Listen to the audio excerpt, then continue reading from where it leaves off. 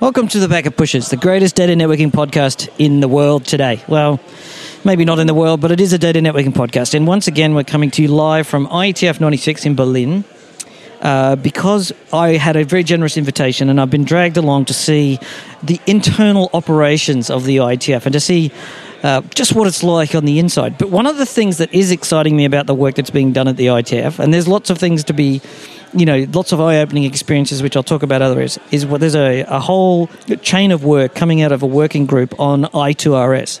Now, I2RS is interface to the routing system, and the fundamental idea here is that you want to be able to put an API on top of an operating system and to be able to get entries into the RIBs and the FIBs.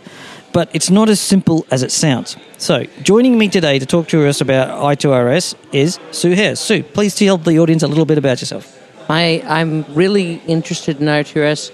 In fact, I'm a co-chair of I2RS working group, and I've been pushing at it. The real challenge is, can we really change the way that interfaces the routing system works so that in the world of virtual routing processes that you can go fast and actually handle a quick interface to the routing system. So I'd like to chat a little bit about that. How about you, Russ? Oh, I'm fine, but you didn't tell anybody about yourself, Sue. Oh, about myself. I've been in the internet. I get so excited about the technology. What's useful about me, That's true. Nobody cares about you. Who cares about that? But I started in the internet after having worked in a large network for about 15 years. Yep. And so then I became one of the initial founders of the internet in the NSFNet project. Beyond that, I've founded a routing switching software company, so I know how you have to make the fun routing software. And I've been working in standards for BGP and for over 30 years. So, all these mistakes are sometimes mine, and I'd like to fix them. You've been a customer, you've been a developer for a vendor, and now you've been on the other side. I've been a customer, I've been I've worked for a vendor, and I've actually it's nice to meet you, because we've done a couple of shows together in the past. We talked about various esoterica. So it's actually nice to see you face to face. It's not often we do that. That's the joys of the internet. We don't actually have to see each other's faces. Mine's not very pretty. It's particularly joyful for me in your case, Greg. But, it's easy to see me. They say I'm the little fast-moving tennis shoes with the pink laces. So, and that voice over there is Russ White. Please quickly summarize things, Russ. Oh, hi, everybody. You know me by now. We got Greg here to look at how they make sausage.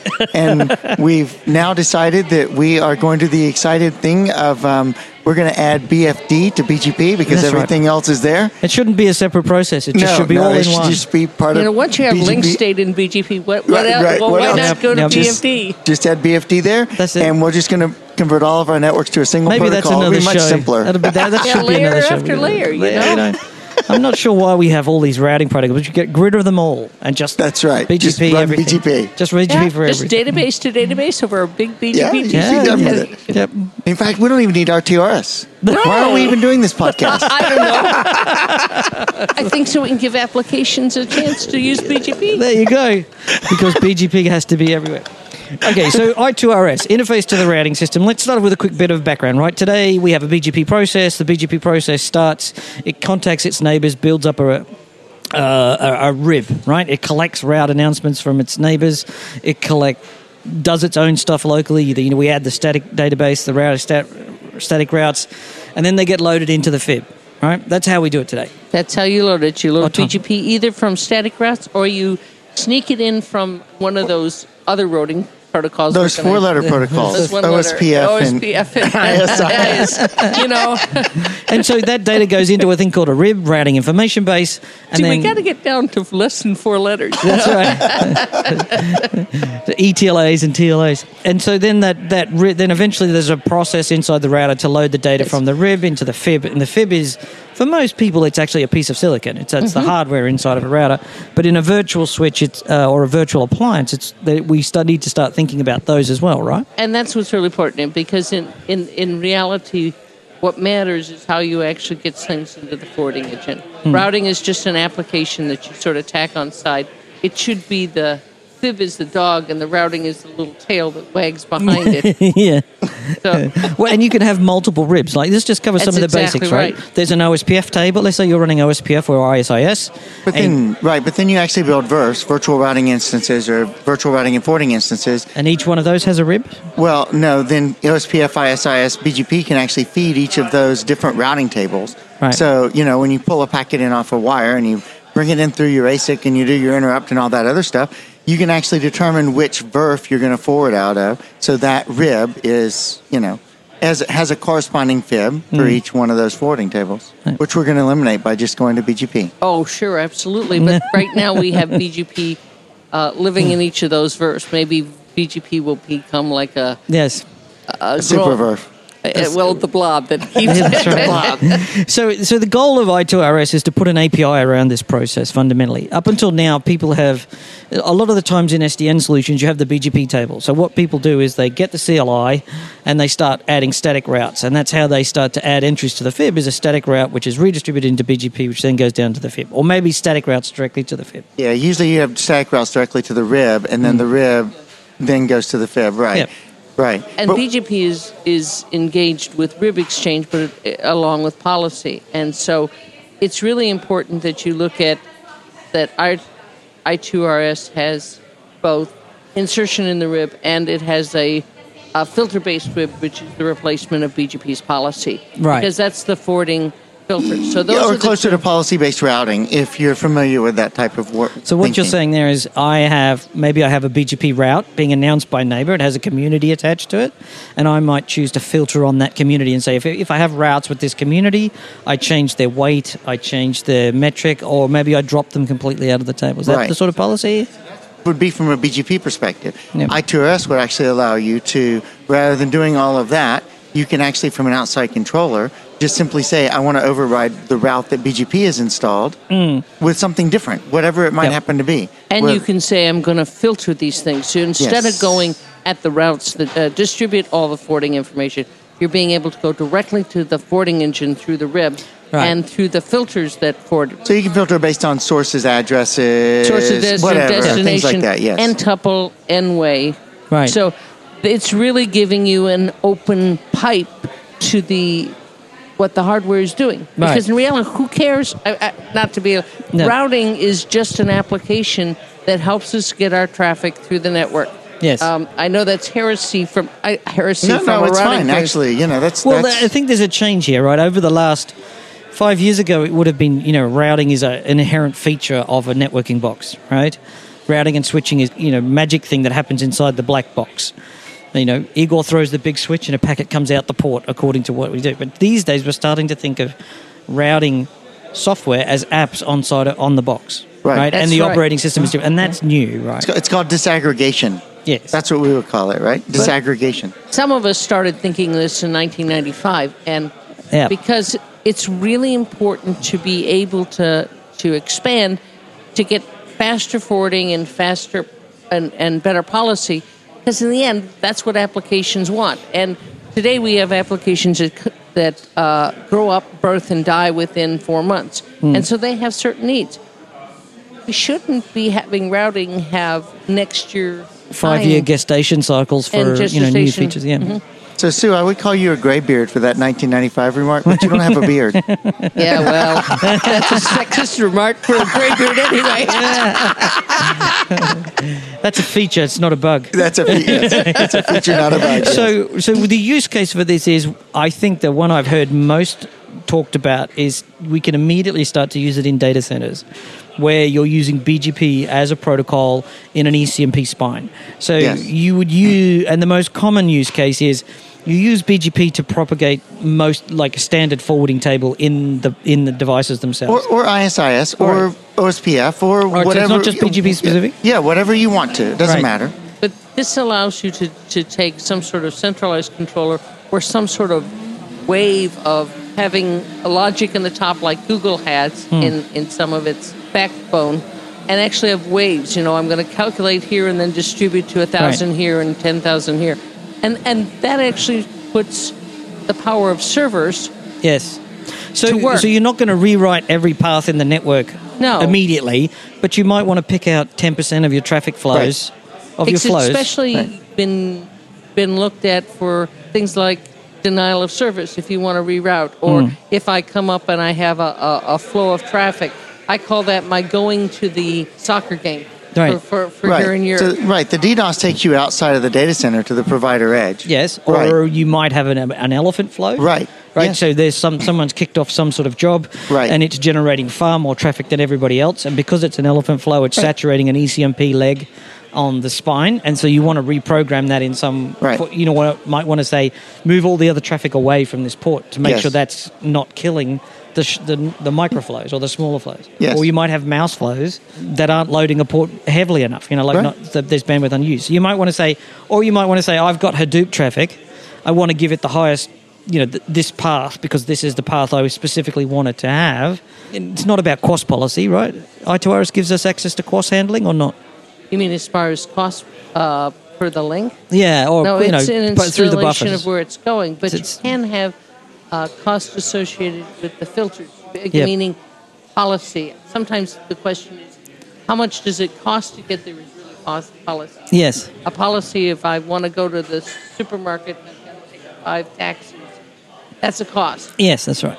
So you're really talking about the policy around establishing that RIB. No, you're now just putting the stuff in the RIB. Yeah, but I'm not saying. What I'm saying is there's no QoS policy attached to this process. I can't dynamically change the quality of service policy for buffer management. Actually, with I2RS, you can. Okay. Right. Yes, you can actually go out and modify your queuing. QoS, because that's your part of QoS structure or whatever if you want to as well. Because your when you put in the filter, it's not just I'm filtering and keeping out data. I'm filtering and changing things and doing something with the this also data. walks So this is part of the match action. So a fib fundamentally comes down to match and an action. Right. That's correct. Right. It's fundamentally an event action. Right. So anything that I can match in the fib, so match is source IP, dest IP, source port, destination port, Or it could be the time that it comes in, right? Yeah, yep. Anything that talks about how you send traffic can be both matched on and altered. Right. But that's just the network, right? That's just but I'm just clarifying because we're talking a lot about ribs and fibs, which you think, I'm just changing the routing or the pathing information.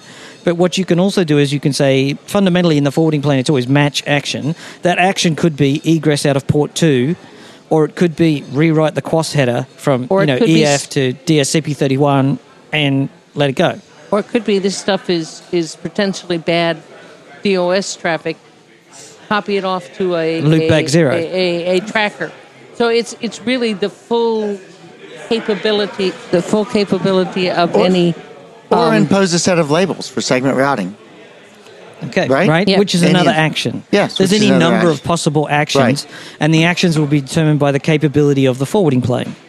Right. But whether that's QoS, VLAN tagging, MPLS tagging, VXLAN tagging, it doesn't really matter. All of those are just actions defined. I2RS gives me access to all of those? It gives you an action, and it actually gives you more power than in the routers today, because it gives chains of these tags. You can say, okay, now I'm going to go from here to England with MPLS, and then I'm going to tag it, and I'm going to go through these many next stops across the... So I could start to do weird things like packet comes in off my MPLS backbone, I rip the MPLS packet off, and then drop a segment routing header in, because that's how I'm using segment routing inside of my data center fabric. Yes, and then you could go beyond that and say, I'm chained to an IP GRE tunnel, and it's here, and then I'm going to go 5 hops that it's just within the general internet. And that's all specified by saying, hi, this is identified next hop sequence. This pathway is next hop sequence 10.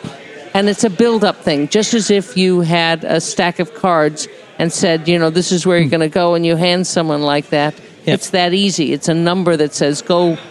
And I think a key point of this is we're not trying to replace the routing protocol with I2RS. Yeah. This is all augmenting the routing protocol. So this is actually SDNs for real. Oh, did I say that? Sorry. You didn't say that. Well, I think I've been saying this for a while, is OpenFlow fundamentally taught us that everything in networking inside the device is match and action. Now, OpenFlow might not have been the right data structure, right? Yes. But the thing that protocol. Arguably, right? I believe in networking that all things come back in time, right? And we'll probably end up with OpenFlow eventually, or a very close version of it. RFC 1925 Rule 11, right? But the fundamental thing is that what we learned was match action. Every networking device packet comes in or frame comes in, we match it, and then we do an action to it, and then it egresses the box. Everything that we do with SDN is fundamentally about making that happen. And we've always done it before with routing, because routing was always match this destination IP address, send it out that port, right? That was the match in action that was being done. Now we're getting into the point with I2RS where we're actually being much more granular about how we can control it. And that's really important when you start looking at applications which, you have your general routing for something, but let's say I come up with a really hot application.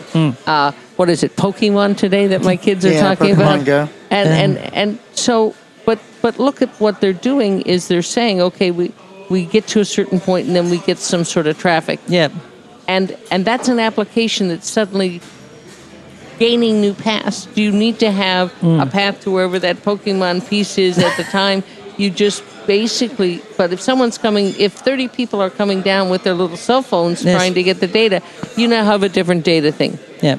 By the way, that doesn't have to be Pokemon. It could be, let's say someone has a heart attack at a soccer game, and an application is trying to direct the emergency response. And so it's really, I'm taking fun things, but... But the big difference here is that between OpenFlow, since you brought up OpenFlow, and I2RS is, OpenFlow is really talking directly to the fib. Right. I2RS is talking to the rib. And letting the device do the load from the fib. Right, exactly. To the fib. Which means that you leave your traditional routing in place, whereas with OpenFlow, you're actually replacing your routing entirely. Yeah. And your rib and everything underneath it, or above it, right? Which puts a lot more risk into the existing networks and doesn't let you do incremental deployment where you need it. Again, think about an application that comes, lives, and dies with, how long will Pokemon really be the thing? Probably less So ultimately, than 6 months. it gives me a tool. I mean, the immediate use case is it gives me a tool to find, there's always 5, 10, 20% of my traffic which gets special papal blessing. It's something critical in my WAN, it's something critical in my data center, and it needs to be handled special. And then ultimately, that trivial amount of traffic, that 5 or 10%, is the thing that kills us because we go around building complexity into our routers, like policy-based routing or WCCP for transparent redirect or private VLANs or, any number of these wacko features that we've got. This is a way of doing all of those without any of the pain that we built up around those legacy features. Is that... That is correct. Yep. And that was the whole design is it's time to let the programming power of the applications that are going to handle that very specific new traffic. And let it just get to the rib because that's where it needs to be. And then inside the device, but I think this is really important here, is the rib, then the operating system of the device. And however the device wants to, so for any device, anywhere, whether it's, vendor X, vendor Y, whether it's a virtual appliance, that internal operating system decides how to get things out of the rib into the fib. Because the fib is, for hardware, it's silicon, and in the case of virtual appliances, it's whatever the code is that's running there. So everything from your cell phone has a rib to the largest forwarding thing in a provider or in a data center. That's power, right? That says you can do, if you can get to the right place, you can change it. If it's just, looping a few phones together, or if it's creating massive patterns of data center. Important if you have something like big data and you're suddenly going from one place to another with all that data. Maybe you want to just create a path because you're looking at calculation. It's putting the power where it should be. Right. So how do we do the programming of I2RS? What is it? Just a case of, is it REST? Is it JSON? Is it? First of all, it's data driven. Right. Data model driven. Excuse me, not data driven specific, but data model driven, which says we're modeling what we want to do. We're letting the data model drive the protocol. We're not saying what are the bits and bytes on the wire. We're saying what's the data structures you want to communicate with that rib. How do I put a route there? How do I give that complex next hop? Yeah. How do I say, it's a new VRF? How do I say it's V4 versus V6? By making it data model and focusing on the data model, we're really being able to say, maybe we invent a good protocol this year, maybe next year it's not a good protocol. Doesn't matter. What matters is what you're doing. It's a lesson from application. It's It's what data do So you this want is to radically different from the way we've designed protocols before. So OSPF, the routing data is contained in the packet format that OSPF says over Protocol 89, right? And there's no data modeling. It's just this is the packet format. Well, no, there is a data model, Yeah. but in OSPF, it's a fixed format data model. In No. ISIS, you have TLVs. But if you think in ISIS or BGP, how you have a TLV number, that TLV number 1 says, or number 3 in the case of OSPF says, this is aggregation traffic. But you don't have like an HTML or XML where you actually have a markup language that tells you, oh, look, not only is this a type 3, but it actually describes what a type 3 is. When you get to data modeling languages, what you end up with is, like XML and things like this, you end up actually describing the data in a way that instead of just saying there's a table someplace that says type 3 means this, you're actually describing what the data is. So the metadata about the data is actually contained in the data model itself. And that makes it extremely flexible. Right. And so you can also have dynamic models. So every time you update, you can tell the router if you... The possibility is there that you can send a data model from the SDN controller and say, I'm going to send you data in this format. And the networking device can then either push back and say, I can't support that format, or I only support these parts of that format. That's right. And so that way you can say, from the RIB, I support these very complex going from MPLS to such, or I don't. Maybe I don't support VXLAN encapsulation. Right. I've got an older device that isn't able to support that in the silicons, so it pushes back and says, I don't do VXLAN. I can't do that. And that's the whole beauty of going to a data modeling language. And we can see easily with the interface to the FIBs how this actually works well. We can see that it works well for the routes that says where to go. We can say it also works well for the packet filtering. Right. We're going to filter here. We're going to do this action, match action. Yeah. If it's self-describing, we don't have to think of everything right now. No. And that's the beauty of a data modeling. So language. today we say, if this match this packet and an access control list says drop. Maybe in the years to come we'll have some other action like punt to a container. Right. It's not something that we have today because not too many devices have containers, and we don't say punt a container. Well, you picked one case that's one of my favorite, which is if you're in a medical industry and suddenly you go across a border. Oops, I've got a filter. I'm going to pop it into a repository. I can't take this medical payment data out of Germany. Right. And so I'm going to pop it in there and then determine what you want to do with it. Right. Well, it's not lost. You just haven't broken the law by delivering it. So it's a whole different. See the possibilities, as some people say, are endless. Which I must quietly say, sometimes when given enough rope to hang yourself, people just hang themselves. Yes. But sometimes flexibility. We also call this flexibility. But the other side of flexibility is also complexity. Stupid things can happen when people start to do stupid things.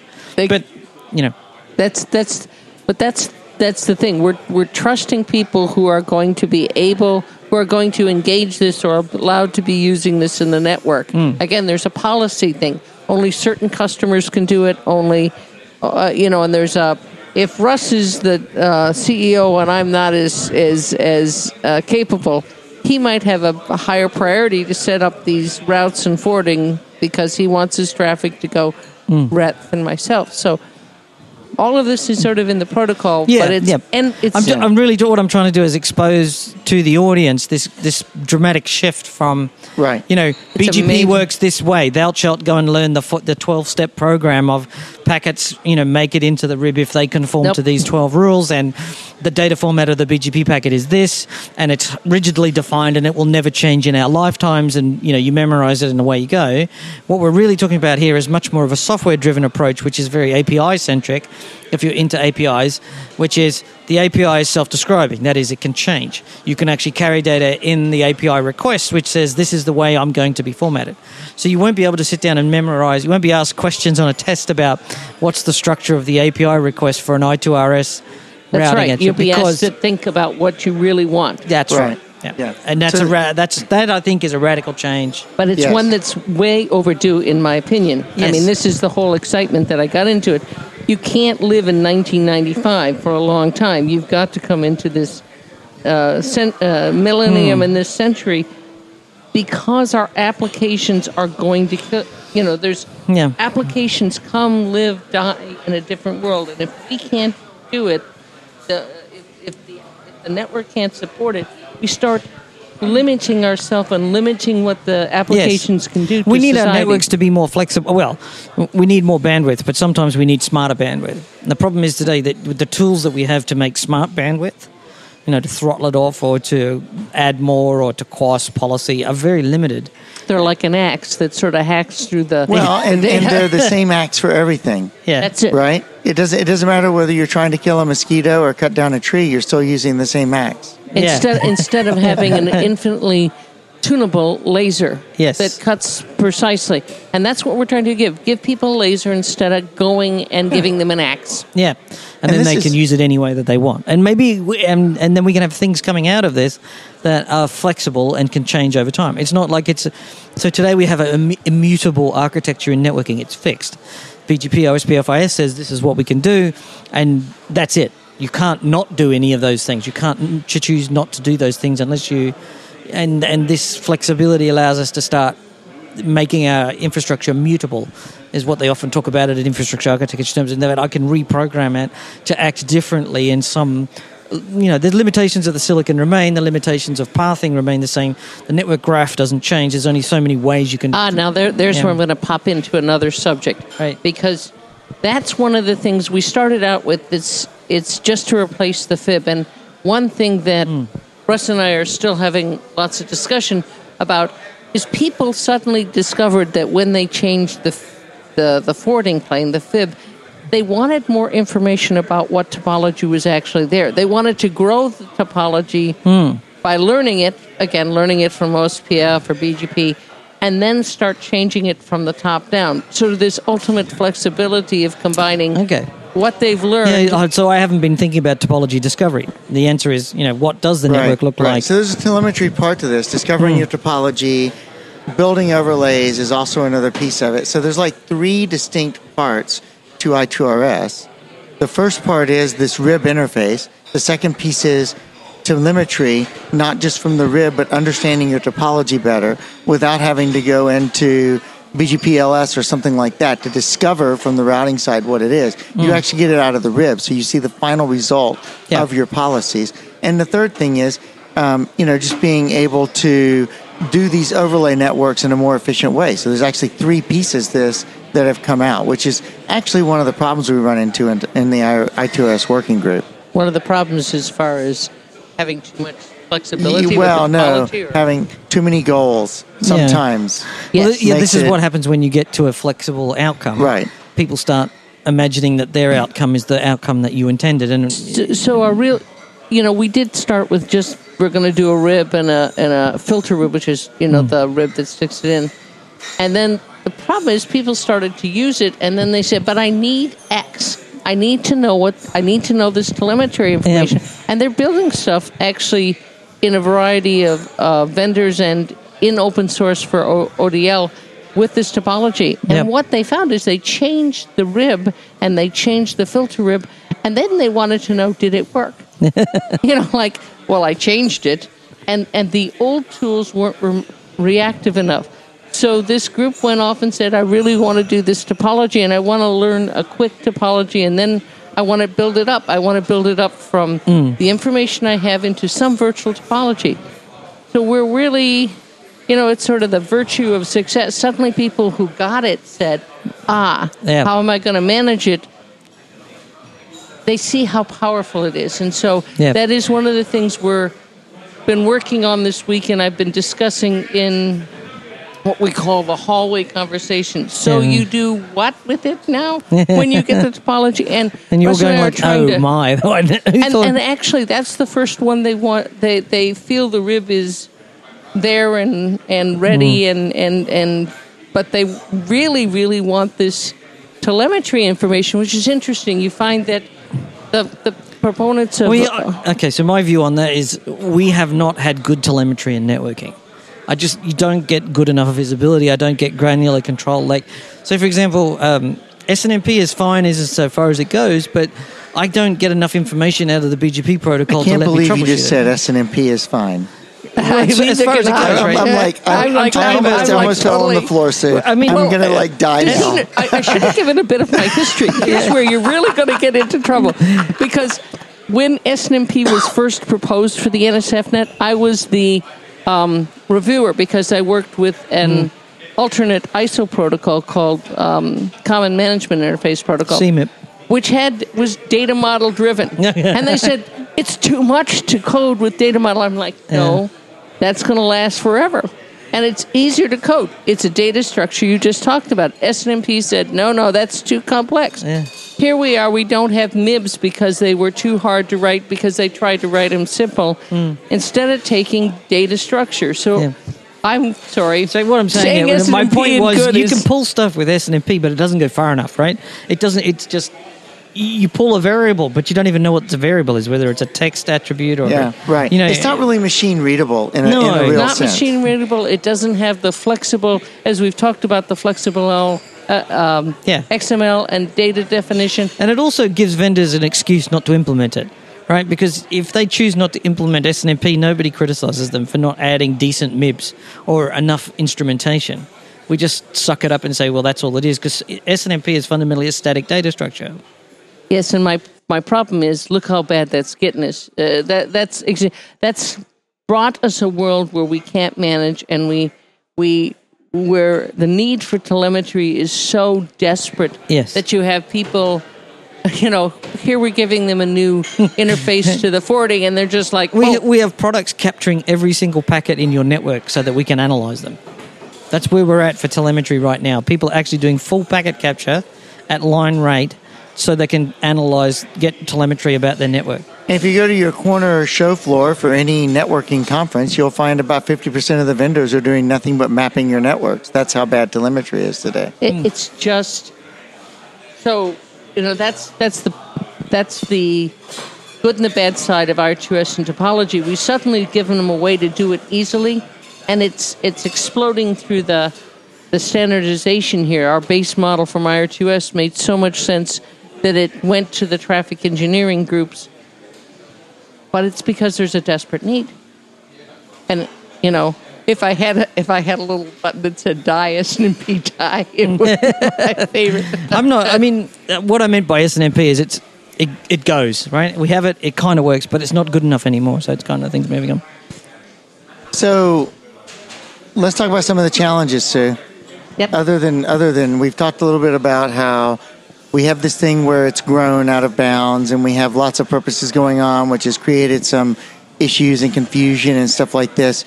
I think for me, the biggest issue or the biggest challenge I think I2RS faces is that getting to near real time beyond vendor support. Vendor support is always an issue with this type of thing, just like it was with SNMP MIBs, and getting vendors to step up to the plate and say, I understand why you're doing this, and things like that.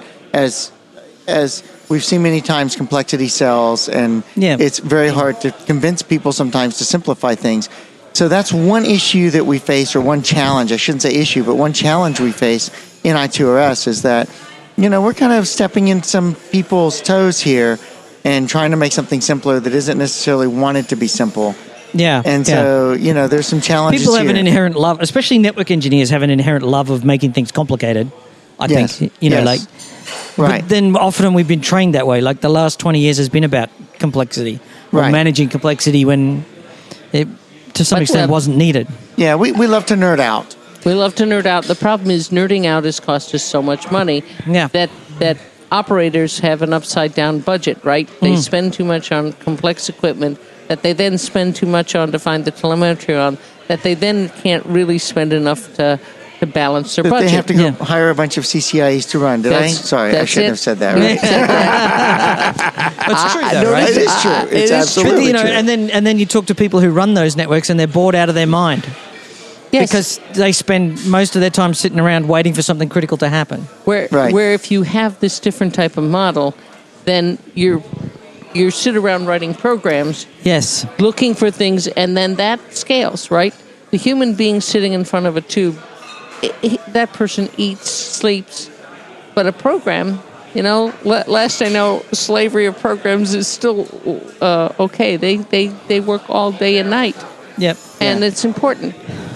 So I think the second challenge we're going to face with any sort of model-driven thing like this, which, by the way, it's in Yang, and there are two sorts of transports available right now, but you're not restricted to those transports. I mean, there's NetConf and RESTConf, but many people are looking at driving this in ZeroMQ and looking at driving this in Kafka and other places. It's just a Yang model that can be wrapped up or converted to JSON and wrapped up and marshaled in any sort of transport you want and pushed to the router, as long as there's an agent on that router that understands how to read that model and convert it into a RIB call. Yeah. But anytime you do that, you run into performance problems. And that's kind of goes back to the whole key point of I'm not trying to replace the routing protocol. I'm trying to augment it. Yeah. Because realistically, there's no way I can replace the routing protocol with a Yang model that's driven through RESTConf, through RESTful interface calls, onto a router. I just can't install routes fast enough. So this comes down to, again, the device itself. You can only put entries into the TCAM at such and such a rate, TCAM fib. Yes. Exactly. Right, for example, for hardware devices. And today they're actually often quite slow, right? Because we didn't need to add 5,000 entries to a fib in a second because you couldn't even get 5,000 routes into a BGP RIB.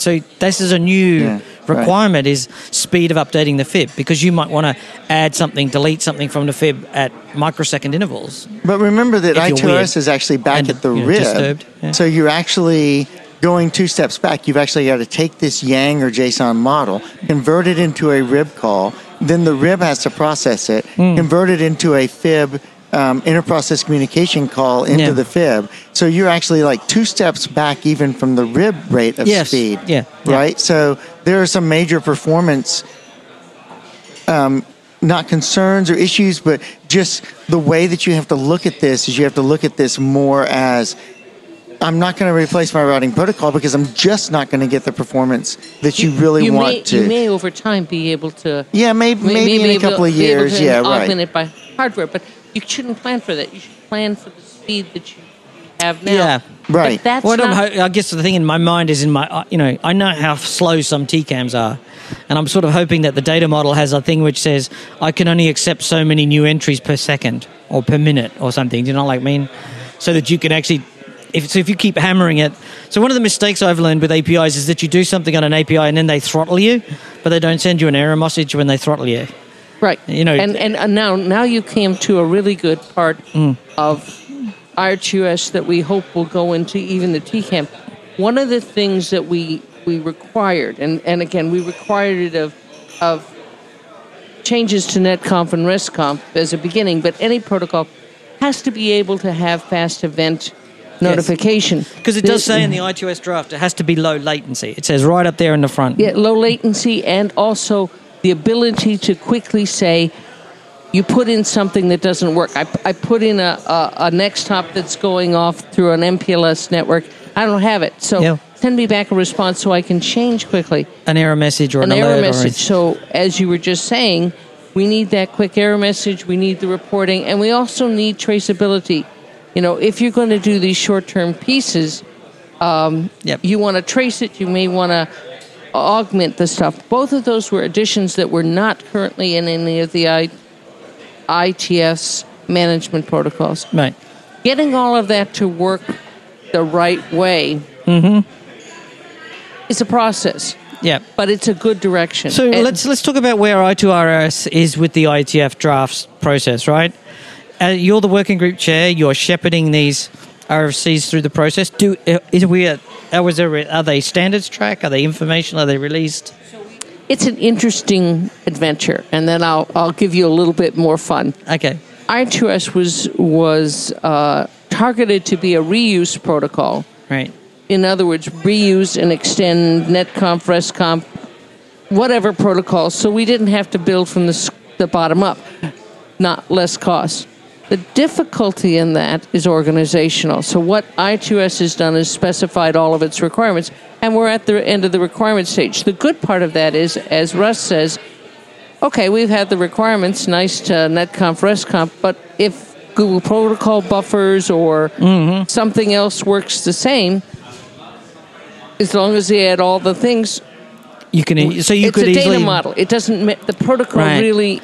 So whether it's Yang or Yang is the data model. Yang right? is the data model. So whether you're using netconf or restconf to transmit the Yang data model or between... ZeroMQ or Kafka or whatever you want to. And gRPC or Google's... Right, it doesn't matter. It doesn't matter as long as you provide the functionality. And what that does is it allows innovation to fly or people to have particular things that they might want to fit better in their own network environment. So I could start making my own Yang data model that might suit my specific need, or we might see Facebook start to build and release, and and companies like LinkedIn and Facebook release their own Yang models for manipulating data centers. But Google might start to say these are the ways we think I2RS could be used in the WAN. So long as the RIBs, so long as you can get into the RIB in a way that allows you to do those things, correct? Right. So we could see some open source tools coming out from... So we've seen a lot of open source tools come out for... There already are. There's OpenConf is already available. And this is not I2RS specifically, but like the Yang models with OpenConf are very similar to what we're working on. And OpenConf. And then this week we had a hackathon where we're working on open source code for an open source daemon called Quagga. The topology stuff we talked about was actually done for ODL.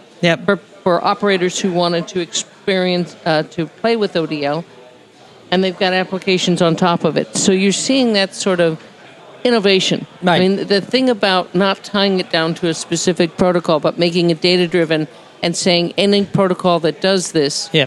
So RFCs are published, or they're still in draft? We have 4 RFCs for the requirements published, and we're down to our last one.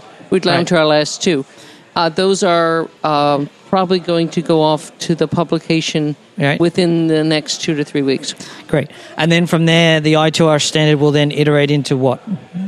It'll iterate first to netconf, and then once we've tested the waters with our requirements, there are these other protocols that as soon as they say I can do these requirements, if they want standardization, all they have to do is stand up and say I can do X, Y, Z, and we're also standardizing we're not just doing requirements, we're also standardizing the actual models. That's right. Right, the Yang models. The Yang model. Excuse me, I thought he was asking specifically about the protocol. No, the Yang models, we're starting to send the Yang models toward standardization. And again, the person who's pushing us is the topology models because the telemetry is so...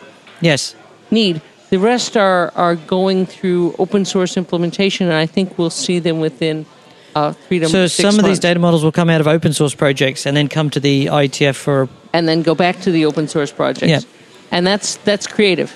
That says we've tested it. Now, as Russ was saying earlier, when you get to some vendors' implementations, they may be able to speed them up more than the open source. Right. Yep. So usable today.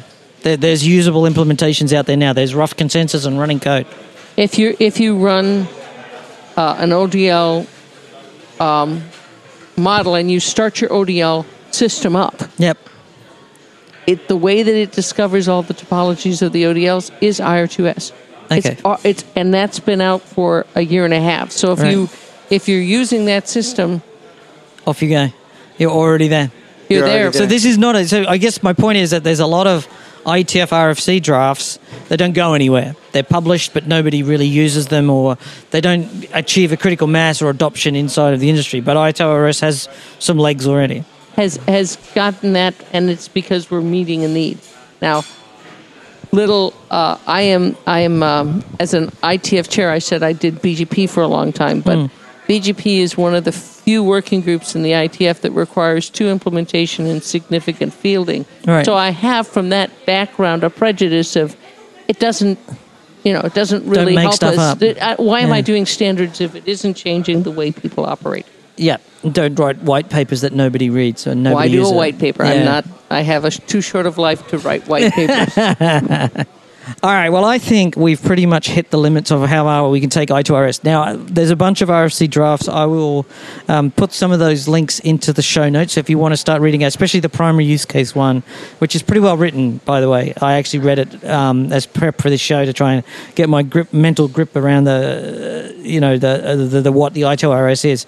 So go and have a read of that. It is actually quite readable. It's not an arcane, except for the beautiful ASCII pictures. It'd be nice to actually have, like some pictures that don't look like they came from 1965, but you can get those. They're not bad. They're not just modern. But maybe I'm whining about nothing. So thanks. Russ and I earlier wrote a IEEE paper that has pictures, so we can send you that one. Nice pictures that we That'd be publish. great. Actually, if you've got a PDF or some sort of a background of paper, we can get that into the thing for people to listen to. Sue, thank you so much. Where can people find you on the internet? You can find me on the internet at shairs@ndzh.com, or just look up at the ITF and look at one of the working groups, I2RS or IDR, and there I am. Fantastic. And just drop me a note, because the best thing I can do is talk about this with someone or someone new. And Russ. you do have a LinkedIn profile, right, Sue? I have a LinkedIn profile. I have to ask. I'm sorry. I just have You to have ask. to ask. I hide out for more people, but yes, I do have a LinkedIn protocol, look and at that. like me on Facebook as well. And if you want my Twitter account, we can get that too. Okay, great. So, Russ, I'm on LinkedIn, of course. I Yes. mean, where else would I be? I put my Facebook account to sleep. Did you? I can Yeah. understand Yeah, why. I can understand that. It's Once you get snoring. to LinkedIn, it's snoring. I deleted the Facebook app from my phone recently, and my battery life jumped by at least 30 or 40%. I can Wow. believe that. And Look at LinkedIn that. app was the same. Well, I'm not going to talk about the LinkedIn app with you. But I didn't say that out loud, did I? That's okay. I don't work on the app. I just work on the network. And you can find me at rule11.us. Fantastic. And also, as part of the prep for this show, I read Russ's book on network complexity, which you co-wrote with Jeff Tensor. Someone actually read it. Yeah. I've What a read it. concept. I know. I'm astounded. There you go. And there was quite a good section that didn't just talk about I2RS alone. It actually sort of leads right up to the pathway that got us to I2RS. As always, I'm Greg Farrow. You can find me on my blog at etherealmind.com, and on the Twitters is at etherealmind. This has been a Packet Pushers podcast. You can find more about the show and this podcast and other fine free technical podcasts on packetpushers.net. We'd love to see you come by. You can subscribe to the show, find out more about our newsletters, and join in the community that we've built up around the podcast. As always, remember that too much networking would never be enough.